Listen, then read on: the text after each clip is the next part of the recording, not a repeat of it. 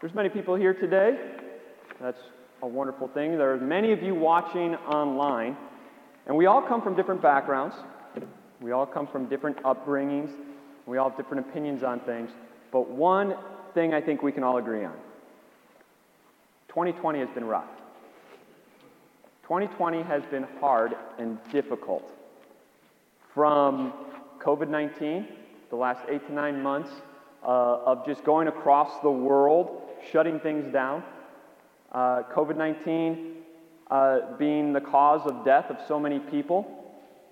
It has shut the economy down at times. It's forced schools to go virtual.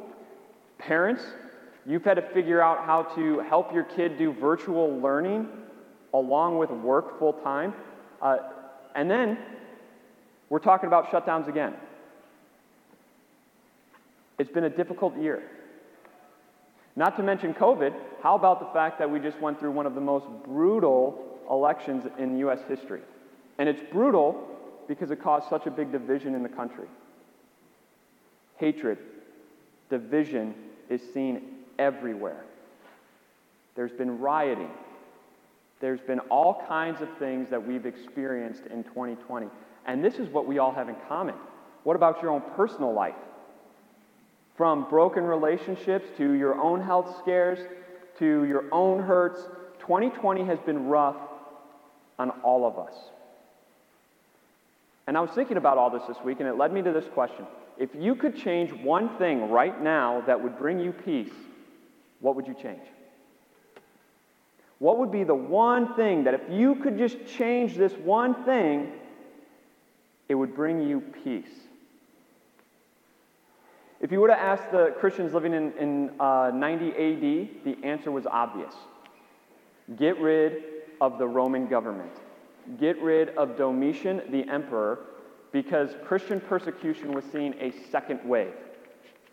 30 years before, around 60 to 65 AD, Emperor Nero was on the throne, and that's when the first Christian persecution really had a big outbreak. And they saw all the disciples of Jesus be killed for the faith except for one, and that was John. John survived, but now in 90 AD, Domitian is on the throne, a second wave of persecution is coming through, and John gets exiled to the island of Patmos to live in solitude. And all the churches are beginning to wonder, is it worth following Jesus? Is this worth it? Because this persecution is too much. It's in the context of all of this that John has a vision while on the island of Patmos. And that vision's been recorded for us, and we know it as Revelation, the very last book of the Bible. And it's a revelation because what Jesus does for John is he pulls back the curtain and he says, John, I want you to know what's happening now and what will happen in the future. And he gives him all sorts of pictures and all sorts of visions to see what's happening. But it's in this introduction to the book of Revelation that Jesus addresses 7 churches. And here's a slide for it. These 7 churches right there, you see Jerusalem on the right-hand side of the screen? The 7 churches in Asia Minor, Jesus wants to address.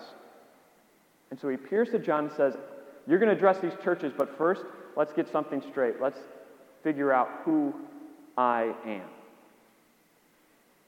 It's to these churches that John is talking to and that John addresses as he opens up his letter with Revelation chapter 1, beginning with verse 4. He says, grace and peace to you from him who is, and who was, and who is to come, and from the 7 spirits before his throne, and from Jesus Christ, who is a faithful witness, the firstborn from the dead, and the ruler of the kings of the earth. To him who loves us, and has freed us from our sins by his blood, and has made us to be a kingdom and priests to serve his God and Father. To him be glory and power forever and ever. Amen. Look, he is coming with the clouds, and every eye will see him, even those who pierced him. And all peoples on earth will mourn because of him. So shall it be. Amen. I am the Alpha and the Omega, says the Lord God, who is, and who was, and who is to come, the Almighty. Did you notice how John starts his letter to those churches. Grace and peace. Grace and peace. From where? Not from changing circumstances. Not grace and peace because the Roman government's going to be overthrown. Not grace and peace because you're going to go from poor to rich. Not grace and peace because COVID-19 is going to go away. Not grace and peace because your president's going to be on ruling in Washington, D.C. Grace and peace not because your relationships are going to be reconciled. Grace and peace from He who is, who was, and who is to come. From the seven spirits before the throne and from Jesus. Grace and peace from God the Father is what he's saying. Grace and peace from the Holy Spirit. A little weird, the seven spirits around the throne. It's a weird title for the Holy Spirit, not used very often, but it's also reference to that in Isaiah. So the Holy Spirit, and then grace and peace from Jesus, who is the ruler of all. This is where grace and peace comes from. It comes from the throne of God. Not from circumstances, but from God's throne. Now, I could say amen and that be over, right? We know where peace comes from, great. And some of you might even appreciate that. But we haven't answered a couple things. Number one, we haven't answered why does peace come from the throne? And number two, we haven't answered our original question, what would we change? We just know where where peace comes from, the throne. John answers this for us. Number one, he says, grace and peace from Jesus Christ, who is the faithful witness, the firstborn from the dead, and the ruler of the kings of the earth. Here's your first point today. Jesus is the king over every king. Every authority, every force of nature, every spiritual authority bends their knee to Jesus. Bends their knee to Jesus. He is the King of kings. He is the Lord of lords. There is no one greater than him, no one better than him, no one more powerful than him. He is on his throne, and every single authority bows to him. Some people see Jesus as the baby in the manger. Some people see Jesus as walking along as the poor, humble man. Some people see Jesus as the innocent victim hanging on the cross. But John saw Jesus as he is. The King of kings. The all-powerful Lord who sits on his throne. And so the question for us today is, how do you see Jesus? When you picture Jesus, do you picture Christmas Jesus, the baby in the manger? Do you picture poor, humble Jesus walking on the earth who said he didn't even have a place to lay his head down? Do you picture Jesus as innocent victim on the cross, or do you picture him as he really is, the King of kings and the Lord of lords? I don't know about you, but I don't know that it could ever be said of me that I've overestimated God. Generally speaking, I think we underestimate God and underestimate Jesus, just how great and powerful he is. He is the powerful king. He is the powerful king that no matter who is president, they bow before him. Leading up to this election, why were so many people angry? Because a lot of people are living in fear, because what are they believing? If their presidential candidate doesn't get into office, it's doom and gloom, there's no hope. As if this president's going to be the ruler of rulers. They're not. Jesus is the King of kings. He is king over the president. He is king over the kings. He is king over every authority. Think of COVID-19. Just has crippled our world and caused us to quake and bend to it. Economies have shut down. Masks are worn. We can't shake hands. We're not supposed to hug. We're supposed to keep social distancing. And yet COVID-19 bends its knee to Jesus. You look at Satan, who has caused so much division in this country, so much hatred, and you think there's no match for the devil, and yet even the devil bows his knee to our King, Jesus. There is no ruler greater. He is the King of kings, the Lord of lords. This is who he is. Now, does that comfort us, or does it absolutely terrify us? Because we just said some pretty high authoritative things in this world. And if Jesus has control over them, if they bend their knee to Jesus, what does that mean for you and me? It would be absolutely terrifying, except for the next point. Jesus is the King who loves us. That's what John says. To him who loves us.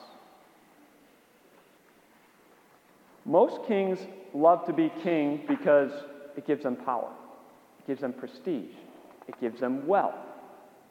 Most kings, I would probably say, love their country. But do they always love their people? We just closed up a series on judges, and we saw leader after leader come through. And would you say any of them really loved the people? It's hard to point to one of those leaders and say, yes, they loved the people. But Jesus does. He loves you. He loves me. Though the devil tried to get him to fall into temptation, to think only about himself, like Samson, though he tried to get Jesus to only want power and glory like Gideon, it didn't work on Jesus. Because Jesus loves you. Jesus loves you always. And he loved you so much that John tells us he's done three things for you. Number one, he has freed you from your sins by his own blood. He freed you from the bondage of sin, the slavery of sin. Not by force, not with an army, not by simply decreeing it. Jesus left his throne to come and die for you and me, to shed his blood so that we have forgiveness. And that's what we saw in John chapter 18, didn't we? Jesus said, for this very reason I came into the world. I am standing before you, Pontius Pilate, because I came into the world to do this very thing, to shed my blood so that my people's sins would be forgiven, so that they are free from the bondage of sin, from its control and from the consequence of sin. You and I stand before God right now forgiven and dearly loved because our King shed his blood for us. And if that's all he did, we would say, praise God. That's more than we could ever ask or imagine, because hell is so terrible that being just free of hell would be one of the greatest gifts we could ever been given. But he gives you two more gifts. He loves you so much that John says he's freed us and he's made us into a kingdom. He's made you into a kingdom.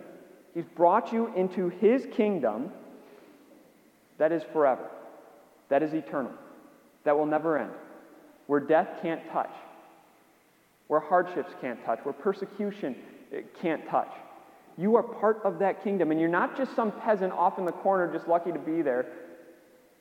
Jesus says you rule with him. This world is filled with so many defeating things. All the hardships make us feel defeated again and again, and yet this should lift our spirits. You are part of the kingdom that is victorious. You are a victor in every single circumstance. Whether you're winning in an earthly perspective or losing in an earthly perspective, you are a winner because you belong to the kingdom of God. And that kingdom wins. And then number three, he loved you so much, he made you a priest. Priest before God. A priest served God day and night in his temple, offering prayers on their behalf, and on behalf of the people. They served God in every facet, and that's what he's done for you. You never have to wonder, what's my purpose in life? Because Jesus has made you a priest before God. You always have a purpose when it comes to being a Christian and being in the family of God. This is the God who loves you. This is what he's done. He's freed you from your sin. He's made you into a kingdom, and he's brought you and he's made you a priest. And then he says, look, I'm coming back, and I'm going to get justice for all of the people that have caused you hardships, all of those who persecute the church, all of those who are against God, all of those who are against Jesus. Jesus says, I'm going to come back, and I'm going to get justice on your behalf. This is what he promises you. And yet, a promise is only as good as the one who makes it, right? It's great to know that we have forgiveness. It's great to know that we are part of the kingdom, a priest. It's great to know that Jesus is the ruler of all. But what if it changes? What if those promises change? Because that's what we know, right? We live in a world that is constantly changing. Circumstances change. What if those promises change? There's an episode of The Office that shows this so well. How many of you watch The Office? Yeah. So it's with Michael Scott. Kathleen, did you raise your hand? No. Oh, okay. I was like, all right. So The Office is with Steve Carell as Michael, and he's kind of this buffoon of a boss. And we find out in one of the later episodes that Michael, 10 years before, went to visit this underprivileged school of third graders. And he promises to those third graders, if you graduate high school, I will pay for your college tuition. And that hope of getting out of poverty, that hope of a brighter future, motivated them, and they all passed. They excelled academically. They held on to that promise. And so at the end, they bring Michael in to honor him, to say, because of your promise, look, we have all graduated. And Michael has to stand up and say, he actually said, I thought I'd be a millionaire by now, but I'm not, so I can't pay for your college tuition. But I do want to help. And a lot of classes are online now, and so all of you will need laptops. But I couldn't afford laptops, so here's some laptop batteries. And that promise was gone, just like that. The promise motivated them, and yet the promise changed because circumstances changed. Jesus has promised us a lot. He promises that he is the ruler of rulers. He's the King of kings. He promises you that you are forgiven. He promises you that you are brought into his kingdom that will never end. He promises you that you are a priest before God. But will that promise change? No. And it's because of the last aspect that John says. In a changing world, Jesus is a changeless king. And here's what he says in Revelation chapter 1, verse 8. Jesus says, I am the Alpha and Omega, says the Lord God, who is and who was and who is to come, the Almighty. Jesus is the Alpha and the Omega. Greek letters in the alphabet, the first Alpha, the very last letter, Omega. Jesus says, I am the first and the last. I am, I was, and I am to come. I am the unchanging, eternal God, and I stand on my throne. Think of what this means for you. Think of what this means for you and me. We don't have a God on his king. We don't have a king who changes out every 4 years on election day. We don't have a king who can be overthrown. We don't have a king who changes his mind. When he promises you something, he is never changing. He is a changeless king in a changing world. And that does so many great things for you and me. Number one, if you are struggling with a sin, if you're struggling and you can't break it, it's easy to feel defeated. You wake up in the morning and you just know, there's a good chance that I'm going to fall into that sin again today. I don't want to, but I'm struggling so badly. You have a king on the throne who has freed you from the bondage to sin. You have a king that every authority, even sin, bows its knee to, and he loves you, and he's on your side. You have access to that powerful king. You never have to wake up feeling defeated.